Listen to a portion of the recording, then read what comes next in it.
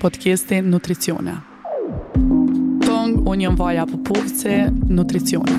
Ushqim, shëndet, të ushqyerit, dieta, nutricione. Çdo të premte, prej 10:30 deri 11:30. Urban FM 103.5, 105.5. Nutricione.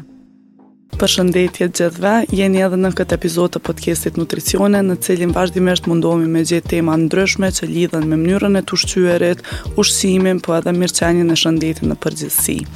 Tema që kom përzgjedhur me fol sot është një temë e cila ka bujt madhe, muj me thonë këtu 7-8 vjet të fundit, ndoshta edhe më herët, po sidomos kohët e fundit ka shumë interesim lidhur me këtë temë, pra është një lloj i dietës që njihet si dieta ketogjenike apo shumica e njohin si dieta keto. Arsyeja pse kom vendosur me fol pikërisht për këtë temë sot është për shkak se ka shumë interesim lidhur me këtë dietë, pyetjet shumë të njerëzve se a është mirë me mbajt këtë dietë apo nuk është mirë, a është e shëndetshme, a ka efekt, edhe po mendoj që kishte qenë mirë unë me i jap disa informata lidhur me këtë dietë, të mirat ose benefitet, po edhe ato që nuk janë shumë të mira lidhur me këtë dietë, dhe në fundit ju mundeni vetë me kriju një farë mendimi konstruktiv për dietën ketogjenike. Kisha fillu mas pari me një definicion të dietës ketogjenike, pra është dietë me sasi shumë të lartë të yndyrës. Diku 65 deri në 75% kalorive në dietën ketogjenike vijnë prej yndyrës, ndërkaq 20 deri në 25% vijnë prej proteinave, kurse ma pak se 5% kalorive na i marrim vetëm përmes karbohidrateve në dietën ketogjenike. Për me bu një ilustrim të thjesht, një dietë e balancume, cila nuk është dietë ketogjenike, i përmban diku rreth 50% të kalorive, do me thonë merren prej karbohidrateve, ndërkaq në dietën keto 5% e kalorive merren prej karbohidrateve, 20% prej proteinave, që këtu ka shumë ngjashmëri, do me thonë 20% njëjtë edhe në dietën ketogjenike merren prej proteinave, mirë po diku rreth 30% i marrim prej yndyrnave në dietën e balancuar, ndërkaq në dietën keto është 65 deri në 75%. Do me thonë krejt këto përqindjet se prej çfarë makronutrienti i marrim kalorit janë totalisht ndryshe prej një diete normale, një diete të balancuar. Kjo shpërndarje e makronutrientëve është pikërisht ajo që e bën dietën ketogjenike më ndryshe, edhe që e bën këtë dietë pa e gjetë vështirë me mbajt për mendimin tem. Normalisht, na në kushte normale konsumojmë lloje të ndryshme të karbohidrateve që vijnë prej frutave, prej perimeve, prej drithrave, fasuleve, produkteve të qumshtit, i marrim proteinat prej mishit, vezës, peshkut, gjithashtu produkteve të qumshtit edhe fasuljeve të cilat përmbajnë sasi të lartë proteinave, edhe yndyrnat i marrim përmes ushqimeve siç është vaji, arroret, avokadoja, ullit e tjerë. Prandaj në momentin kur shumica e këtyre ushqimeve të pasuna me karbohidrate duhet me u eliminu, atëherë me njëherë bim me një farë dyshimi se a është kjo dietë e shëndetshme edhe a është e qëndrueshme mbi të gjitha. Për me pas ma të letë njerë për njerë po i tregoj gjitha ato që lejohen edhe nuk lejohen sipas dietës ketogjenike. Pra sa i përket yndyrës, lejohen gjitha llojet e yndyrës. Këtu hyn gjalpi, vaj i ullirit, vajra tjerë bimor, majonezi, vaj i kokosit, gjithashtu edhe arroret si bademat, arat, fara chia, edhe fara tjera janë të lejume sipas dietës keto në sasi pothuajse të palimitume. Harrova me përmend që sa i përket yndyrnave normalisht që lejohen edhe yndyrna shtazore që vijnë prej mishit, prej gjalpit, apo yndyrna tjera që munden me ardhur prej produkteve të qumshtit. Sa i përket ushqimeve të pasura me proteina, gjithashtu krejt janë të lejume, përderisa nuk kanë ndonjë sheqer shtum. Pra, mishi i viçit, mishi i pulës, vezët, përshuta dhe forma tjera të procesuar të peshkut kryesisht lejohen në dietën keto. Ndërkaq, prej produkteve të qumshtit, djathrat janë okay, kremrat pa sheqer siç është ajka apo kremi për gatim, po pa sheqer shtum kuptohet lejohen, po kur vjen puna te qumshti edhe jogurti, ato munden me përmbajt një sasi pak më të madhe të karbohidrateve, edhe nuk është që nuk lejohen, po janë sasi shumë të madhe. Mirë po ato që kanë sheqer shtume ose që janë të ëmbëlsuar me sheqer, absolutisht nuk lejohen sipas dietës keto. Për sa i përket grupeve tjera ushqimore, për shkak se këtu kanë ato grupet ushqimore që përmbajnë pak më shumë yndyrë, njëkohësisht përmbajnë edhe një sasi të të lartë proteinave. Frutat e perimet që janë një grup ushqimor që kryesisht përmbajnë karbohidrate, kryesisht nuk lejohen shumë lloje. Do me thonë, nuk është se s'lejohen, po sasia duhet me qenë mjaft e limituar për shkak se sidomos frutat përmbajnë sasi të lartë të karbohidrateve. Për shembull, përgjithsisht po filloj prej perimeve, lejohen kryesisht ato të gjelbërta, siç është sallata e gjelbër, spanaqi, lakra, trangulli, kërpudhat, po nuk preferohen ato siç është karota, e sidomos jo perimet me amidon si patatet, bizelet, misri e tjerë. Lejohen edhe llojet e tjera të perimeve, mirë po duhet me ditë që sasia është mjaft e limituar për shkak se nëse e teprojmë edhe me perime mundemi me e tepru me sasi të karbohidrateve, me përkujtu që diku në një dietë 2000 kalorike munden me u konsumu diku 20-30 gram karbohidrate në ditë, për shembull një domate i përmban diku rreth 5 gram karbohidrate, kështu që tu e marr parasysh që na mujë me i marr edhe prej ushqimeve tjera një dozë karbohidrateve, ajo 5 gram karbohidrate mund të me qenë shumë në rastin e dietës ketogjenike. Ndërkaq sa i përket frutave, pra për ilustrim, një moll për shembull, edhe ato një moll e vogël, i përmban diku rreth 15 gram karbohidrate. Prandaj na përmbush gjysën e aty nëse sa na lejon gjatë dietës keto për këtë arsye, shumica e frutave nuk lejon sipas dietës keto, përveç frutave të malit, siç janë boronicat, mjedrat, manat, apo fruta tjera të malit të cilat kanë sasi më të ulët të karbohidrateve. Mirë po edhe këto jo në sasi të palimitume, do me thonë lejohen deri me një masë. Sa i përket drithnave, gjitha llojet e drithnave, edhe ato integrale apo të plota, siç janë për shembull buka e zezë, rizi integral, makaronat integrale, absolutisht nuk lejohen prej dietës keto për shkak se përmbajnë sasi të lartë të karbohidrateve. Edhe njëjtë edhe sa i përket fasuljeve, thjerrzave, qiqrave, që janë një burim i mirë i proteinave, përmbajnë edhe amidon, edhe përmbajnë njëkohësisht edhe karbohidrate, prandaj sipas dietës keto nuk lejohen.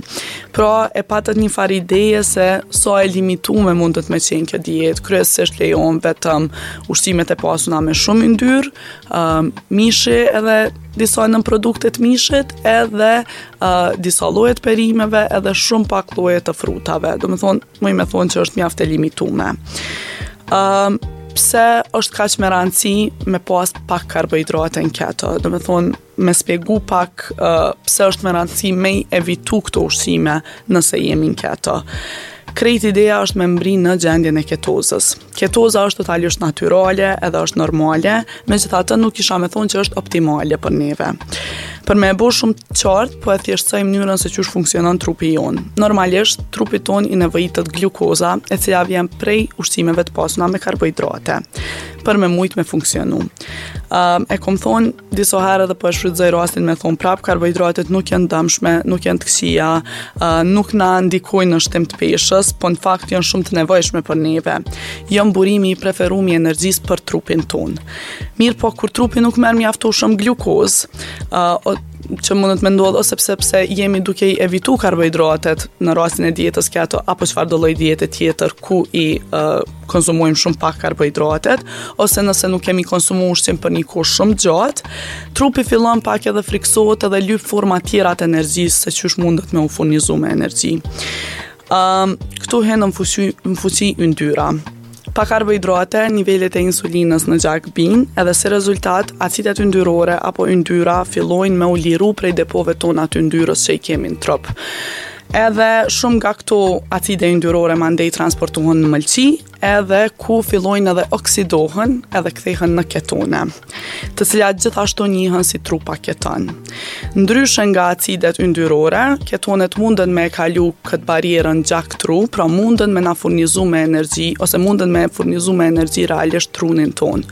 Prandaj, ajo që ka ndodhur në këtë rast është një mekanizëm adaptues i trupit ton, ku në kushte normale furnizohet me glukozë për energji, mirë po kur nuk ka mjaftueshëm glukozë apo mjaftueshëm karbohidrate, fillon edhe i përdor trupat keton për me i shfrytzu ato për energji.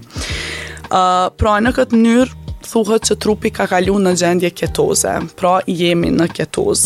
Edhe për me kalu në gjendje ketozës, duhet me konsumu sasi shumë të ullt karbohidrateve. Pra duhet me mbaj dietën keto, apo një dietë me sasi mjaft ullt të karbohidrateve. Për me konfirmu, për shkak se krejt njerëz thonë, a është kjo e mundshme? Qysh e thash edhe më përpara, po, është e mundshme, truni jonë mundet me funksionu edhe pa karbohidrate, mirë po, karbohidratet janë preferume të trunit tonë. A është e sigurt kjo për neve, do me thonë a është diçka që mundet me qenë e dëmshme, ketoza specifikisht, përgjithsisht është e sigurt. Shumë njerëz e kanë atë dilemën për shkak se kanë dëgjuar se ketoacidoza mundet me qenë toksike, mundet me na pengu diçka, ose mundet me qenë diçka që mundet me çuar edhe deri në komë ose deri në vdekje në raste më fatale. Ketoacidoza dhe ketoza nuk janë i njëjti sen. Do me thonë ketoacidoza ndodh vetëm te personat që kanë diabet jo mirë të kontrollum. Sasia e ketoneve lirohet aq shumë sa që e rrit aciditetin gjak që ka mundet me çuar edhe deri në komë ose deri në raste fatale, pra po e përmendje. Për personat që janë përgjithsisht shëndetshëm, do me thonë, ketoza është e sigurt. Po, a ka ndaj benefit mas pari prej dietës keto apo dietës ketogjenike?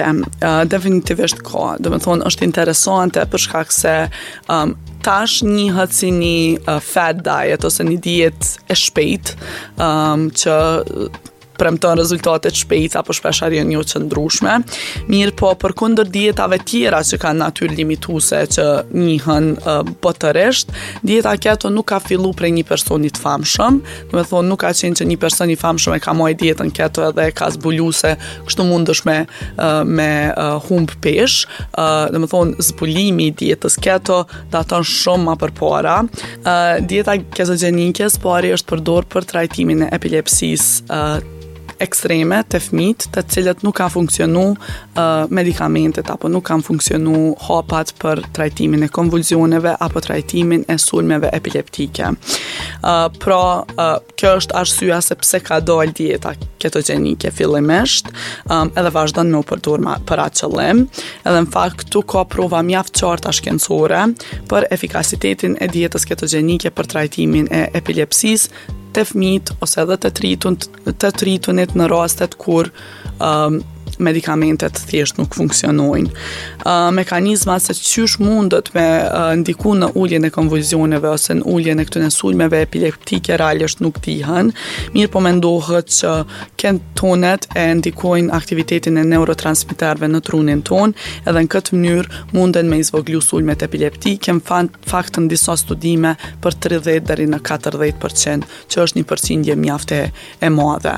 Normalisht që ka raste ku edhe dieta ketogjenike nuk funksionon, shpesh herë është forma e fundit e trajtimit, për shkak se spari provohet me medikamente, mirë po megjithatë në këtë pikë duket se është mjaft e efikase kur vjen puna te epilepsia.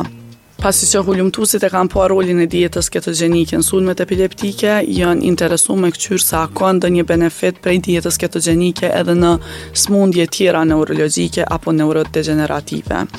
Edhe si rezultat janë bërë disa studime lidhur me dietën ketogjenike edhe smundje tjera neurodegenerative, siç janë për shembull Alzheimer, skleroza multiple, apo edhe Parkinsoni.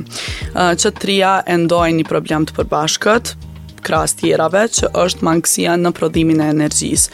Edhe ka studime që tregojnë që dieta ketogjenike rrit funksionin e mitokondrieve, që janë kryesore për prodhimin e energjisë, po edhe që njëkohësisht dieta ketogjenike mundet me ul stresin oksidativ në tru, e që është edhe një prej arsyeve pse mendohet që mundet me ndihmu në përmirësimin e simptomave të personat me këto 3 smundje. Megjithatë, studimet janë shumë të reja sa i përket ndikimit të dietës ketogjenike lidhën me këto smundje, janë shumë të vogla edhe jo të mjaftueshme për me ardhur deri te një rekomandim lidhën me këto se personat me këto lloj smundje duhet me mbajt dietë ketogjenike, apo se ka mënyra se qysh dieta ketogjenike mundet me i parandalu këto smundje. Po dvim te pjesa sepse shumica e njerëzve nuk i kanë këto probleme, po e majnë dietën ketogjenike për humbje të peshës. Pra shumica e njerëzve arsyeja pse mbajnë dietën ketogjenike nuk është për benefitet që i përmenda më përpara, po është për shkak se thjesht është pa që njëkohësisht dieta ketogjenike është shumë e mirë edhe për humbjen e peshës.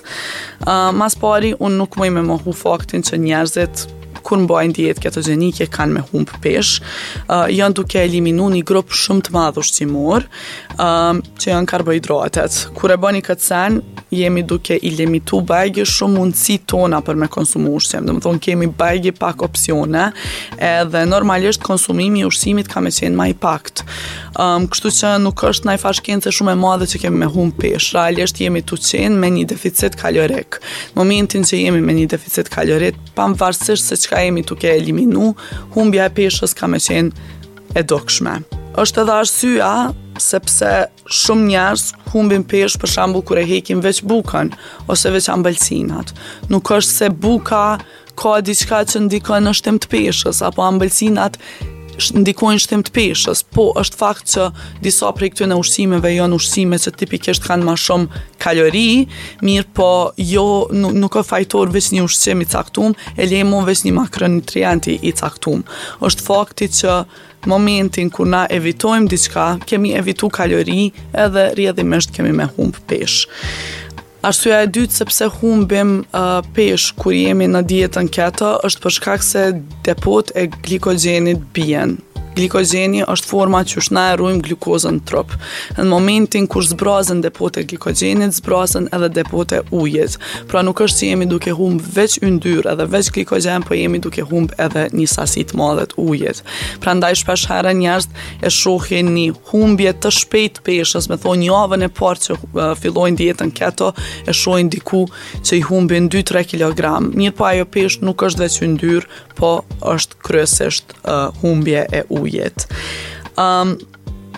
Po edhe një sen tjetër është që dieta keto mundet me indiku edhe hormonet tona të urisë edhe ngopjes. Ndoshta për shkak se përmban sasi të lartë proteinave dhe të yndyrnave, cilat janë dy prej nutrientëve që ndikojnë mjaftueshëm në ngopjen tonë, është vërejtë që hormoni i urisë, grelina, është më i ulët te personat që mbajnë dietë keto. Këtu kisha mujt me diskutu pak ma gjatë, unë personalisht e kom provu keton para shumë vjetëve, edhe për 1-2 javë kom provu, edhe realisht jam di shpesh unt. Ndoshta ka qenë uri psiqike, jo fizike, sinqerisht nuk është që kom dit me e dallu atëherë kur e kom bajt, për shkak se ka qenë një kohë shumë ma përpara. Mirë po, ndoshta tu teoria mendoj që lun rol edhe fakti se sa ka qenë e kënaqshme për mua ajo dietë.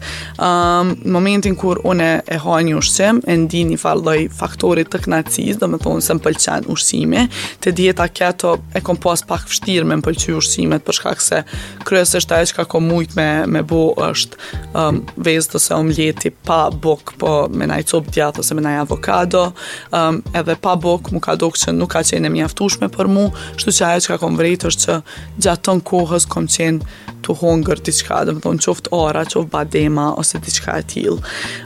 Pra në momentin kur neve ushqimi nuk na kënaq, psiqikisht po flas këto, atëherë plot herë njerëzit e krijojnë një farë lloj nepsi apo një farë craving që non stop e gjejnë veten tu mendu për ushqim, edhe si rrjedhoja asaj hajnë shumë shpesh ushqim. Te dieta keto shumë njerëz më thonë uri fizike nuk po ndi, që është e natyrshme për shkak se një sen që e ka të mirë dieta keto është ndoshta që sasia nuk është shumë e limituar, domethënë sasi mundesh me konsumu pothuajse sa dush, pavarësisht që nuk preferohet me atë pru, pra prap duhet me qenë me një deficit kalorive, po është vështirë me mbri atë sasi të kalorive ditore tu i konsumu veç një gamë të vogël të ushqimeve. Mirë po te kjo pjesa e nepsit edhe cravings, atëherë këtu kishim mujt me diskutu pak ma shumë. Kjo domethënë është sa i përket efektit afatshkurt, dieta keto duket që tregon humbje të peshës të shpejt. Çka për efektet afatgjatë, atëherë studimet e kanë krahasu dietën ketogjenike me një dietë të zakonshme hipokalorike, do të thonë me kalori të voglume, me përqindjet që i përmenda më përpara, 50% karbohidrate, 20% proteina, 30% yndyrna, edhe ajo çka po është që njerëzit në dietë ketogjenike humbin peshë më shpejt, po nuk humbin ma shumë peshë. Do me thonë, nëse krahasohem për një vjet njerëzit me një dietë ketogjenike edhe një dietë tjetër me kalorit olta, vrejo që ndoshta personat në dietën ketogjenike humbin shpejt peshën, mirë po me një periudhë një vjeçare, nëse mbrin me mbajt për një vjet dietën ketogjenike, barazohen për sa i përket humbjes peshës. Do me thonë, nëse i humb 20 kg për një vjet me dietë ketogjenike, aq mundesh me i humb edhe me një dietë me pak kalori, veç që të merr një kohë më të gjatë. Totalisht. Pra humb më shpejt, po jo ma shumë peshë. Mirë po sani që ju intereson shumë njerëzve, që më intereson edhe mu, është kjo peshë e humbën e qëndrueshme, do me thonë, a kemi me rikthy peshën masi që të humbim. Realisht, dietat gjithmonë e kanë një mundësi që pesha që e humbim ka me u rikthy. Podcastin e kalum e thash që 80% e njerëzve që mbajnë dietë e rikthejnë peshën e humbën. Kjo për shkak se nëse dieta ka natyrë limituse, ka natyrë kufizuese, shpesh herë të njerëzit e krijon një lloj obsesioni me ushqim, që në pikën që e lojnë dietën, janë në gjendje me i konsumu edhe ato ushqime për cilat në kushte normale nuk kanë pas shumë preferencë. Te dieta keto, kjo është mjaft e shprehun.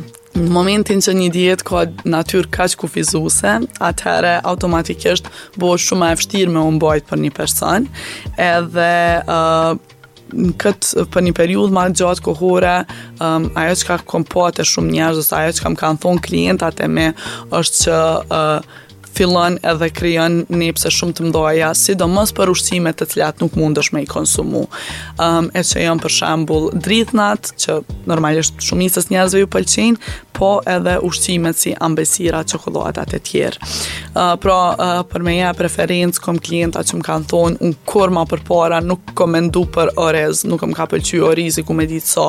Edhe në momentin kur kom qenë gjatë dietës keto, kom fillu me mendu po më hahët orez. Do me thonë, kam fillu me u kriju mendime mjaft obsesive lidhun me ushqime të cilat nuk është që ki pas në e farë preference, veç për shkak të faktit se ato ushqime kanë qenë të ndalume në dietën keto. Ose kom pas rastet njerëzve që më kanë thonë, e mbajsha dietën keto edhe gjatë të në kohës mendojsha qysh si të përfundon që kjo dietë, une kom e hongër ekstrem shumë çokolada ose ekstrem shumë ambëlsina. Tash ka forma qysh munden me u përgadit ambëlsina si pas dietës keto, do me thonë ka receta me përbërës specifik, do me thonë pa sheqer, mirë po jo shumë njerëz nashta e kanë kohën me i përgadit ato ambëlsina, ose është nashta edhe pak vështirë me u gjetë këta përbërës, ka në Kosovë, mirë po, ose në Prishtinë, mirë po, mundet me qenë pak ma e vështirë për shumicën e njerëzve me i gjetë edhe me i përgadit pikrisht ato ushqime që realisht janë të ëmbla po nuk kanë sheqer. Mandej mendoj që kur vjen puna te nepset, te cravings, për mu kjo është diçka shumë e serioze, për shkak se nëse një dietë po shkakton aq shumë nepse, po shkakton aq shumë cravings, atëherë në të njëjtën kohë mundet edhe ndoshta me shkaktu obsesione për ushqime edhe në këtë mënyrë me çu deri te një pikë që krijohen çrregullime në të ushqyer, do me thonë njerëzit munden me pas shumë të vështirë me u kontrollu në këto ushqime pikrisht mbasi që e lojnë dietën keto. Mandej një pjesë që unë mendoj që është shumë e rëndësishme kur vjen puna te çfarëdo lloji diete, është edhe pjesa sa është e lehtë me u majt definitivisht, po edhe sa na ndikon në jetën tonë normale ose në jetën tonë sociale. Për shkak se shumica e njerëzve e kanë shumë të vështirë me dal dikun edhe me gjetë ushqime të cilat janë ketogjenike. Realisht ka raste kur munden me u porosit, për shembull thjesht mesh me perime, po ka raste edhe kur shkojmë te dikush i cili ka përgatit diçka dhe na shumicën e aty në ushqimeve ndoshta nuk mujmë me i konsumu, e që mundet me qenë mjaft problematike. Po shumica, qysh e thash, ka forma qysh mundet me u përgatit, për shembull lloje të ndryshme të ambelsinave, mirë po nuk është që mundemi na mi obligu njerëz tjerë me përgatit atë lloj të ambelsinës që neve na përshtatet të ndihet. Prandaj shumë njerëz e shoh që mandej si izolohen, do të thonë nuk dalin me hongër ushqim me dikën, ose nuk shkojnë te dikush për shkak të faktit se nuk po mujnë me i hongër ato ushqime, apo rasti tjetër, thjesht nuk i hajnë, nuk bëhen pjesë e tryezës së tavolinës, që për dikën mundet me qenë shumë okej, për mu personalisht është diçka që luan rol shumë te një dietë ose te një mënyrë të ushqimit në përgjithësi. Po hajde pe marrim që krejt kjo nuk është problem, atëherë vjen edhe dilema tjetër, as është yndyra që na kanë thonë të njëjtën që na duhet me i ika, a nuk është domethënë yndyra diçka që na shkakton probleme me zemër, sidomos yndyra shtazore që vjen prej produkteve të qumshtit, prej mishit, ose prej produkteve shtazore në përgjithësi. Pra pyetja tjetër që ngritet është a ka ndonjë ndikim dieta ketogjenike në smundjet e zemrës. Deri tash studimet kanë qenë të përzime. Përpara është mendu që yndyrnave shtazore duhet me ju ikë sa ma shumë, do me thonë rekomandimet kanë qenë ashtu. Tash po ka studime që tregojnë se yndyrna shtazore munden edhe mos me qenë aq të dëmshme nëse konsumohen sasi të moderume. Realisht shoqata amerikane e smundjeve kardiovaskulare vazhdojnë me e mbajt rekomandimin që yndyrnat e ngopuna nuk guxojnë me e te kalu 1% të caktume, që është 10% prej kalorive ditore. Te dieta keto kjo mundet me qenë mjaft e vështirë, edhe pavarësisht që tash kanë fillu debatet e ndryshme që sidomos yndyrnat bimore që vijnë prej vajnave janë të marrë shumë urrejtje, do me thonë po ka eksperta që çdo ditë po dalin edhe po thonë që problemi i krejt shëndetit ton janë yndyrnat bimore, siç është për shembull vaji i lule diellit, vaji i ullirit ose vajna tjerë bimor. Këto debate mujnë me vazhdu me qenë debate, deri tash nuk ka provat mjaftueshme për me ardhur deri te një konkludim se yndyrnat bimore janë të dëmshme. Deri tash, krejt studimet kanë treguar që yndyrnat bimore nuk janë dëmshme, po nëse po flasim për yndyrna të hidrogenizume bimore, siç është rasti te margarina, atëherë prapë shoqata amerikane e smundjeve kardiovaskulare vazhdojnë me mbajt rekomandimin që yndyrnat trans ose yndyrnat e hidrogenizume duhet me u limitu, me u mbajt në minimum. Do me thonë, pavarësisht këtij debateve, këto qëndrojnë rekomandimet, edhe pavarësisht studimeve të reja që munden me dalë, deri sa dalin edhe ma shumë studime me ma shumë njerëz, atëherë këto kanë qëndru rekomandimet. Kështu që po mundet me qenë problematike dieta ketogjenike në rritjen e yndyrës në gjak. Mirë po nëse i këshyrim studimet se, do me thonë, kur janë krahasu persona që mbajnë dietë ketogjenike edhe persona që e mbajnë një dietë normale, atëherë ajo që është po është që plot herë ka pas rritje të yndyrës në gjak, të kolesterolit LDL, që është kolesteroli i keq. Mirë po ka pas raste kur ka pas edhe ulje të yndyrës në gjak. Kështu që janë studimet pak janë të përzime, pothuajse në çdo fush, po prap edhe në këtë fush janë mjaft përzime, se këtu mundën me lujt faktor të shumt. Do me thonë, luan yndyra rol definitivisht, luan edhe faktori gjenetik, mirë po luan rol edhe pesha. Kështu që nëse dieta ketogjenike ndihmon në humbje të peshës, e cila është një prej faktorëve që luan rol në rritjen apo uljen e yndyrës, atëherë kuptohet që nëse një person e mbajnë një dietë ketogjenike, humb peshë, mundet me i ra edhe niveli i yndyrës në gjak. Mirë po, ndoshta rekomandimi jam kish me qenë që persona që kanë histori familjare apo që vetë se kanë yndyrën e lartë në gjak, me pas një farë kujdesi kur vjen puna te dieta ketogjenike. Nuk po thom mos me e mbajt, mirë po nëse vetë se kanë vendos me e mbajt, mirë kish qenë me zgjedh yndyrna bimore që janë prej vaj tullinit, aroreve, avokados apo farave të ndryshme. Tjetra është edhe ndikimi i dietës ketogjenike në diabetin e tipit 2.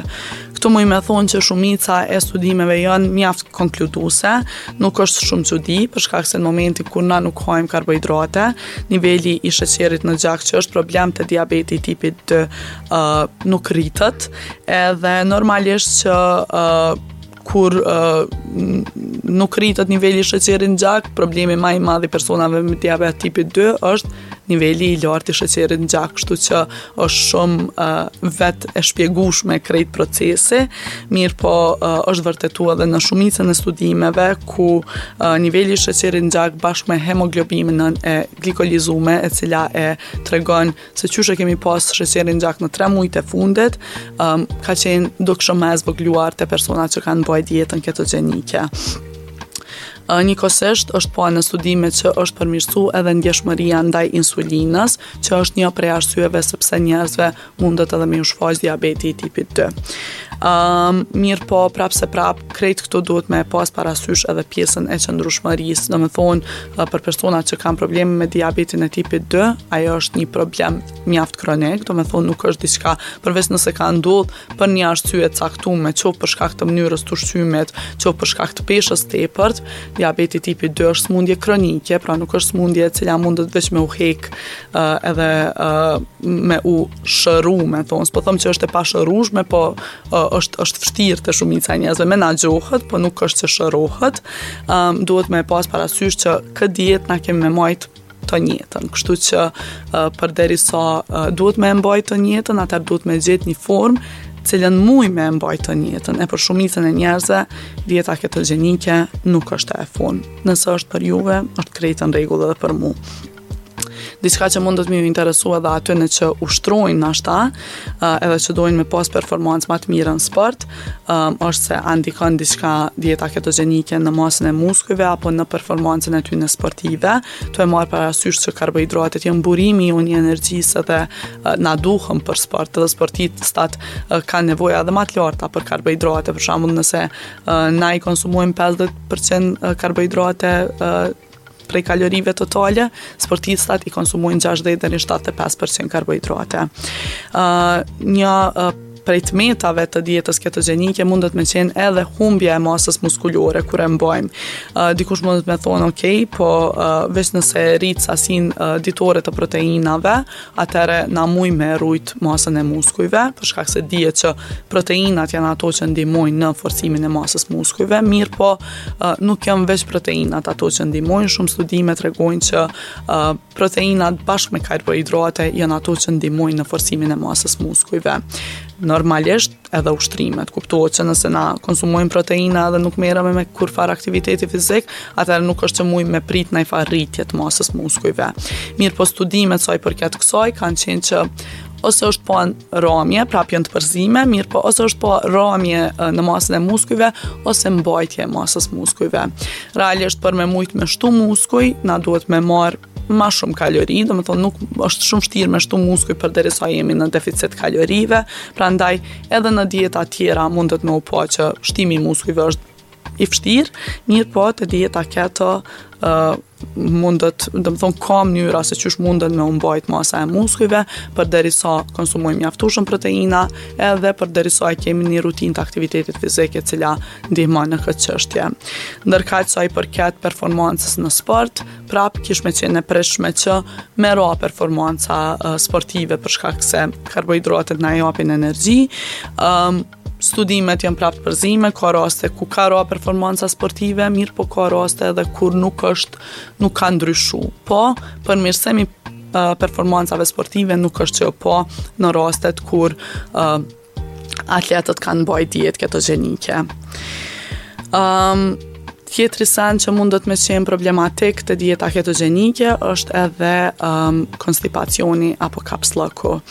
Mungesa e ushqimeve si dritrat integrale, fasuljet, shumica e frutave dhe perimeve, të cilat janë ushqime të pasuna me fibra, mundet me shkaktu konstipacion ose kapslëk.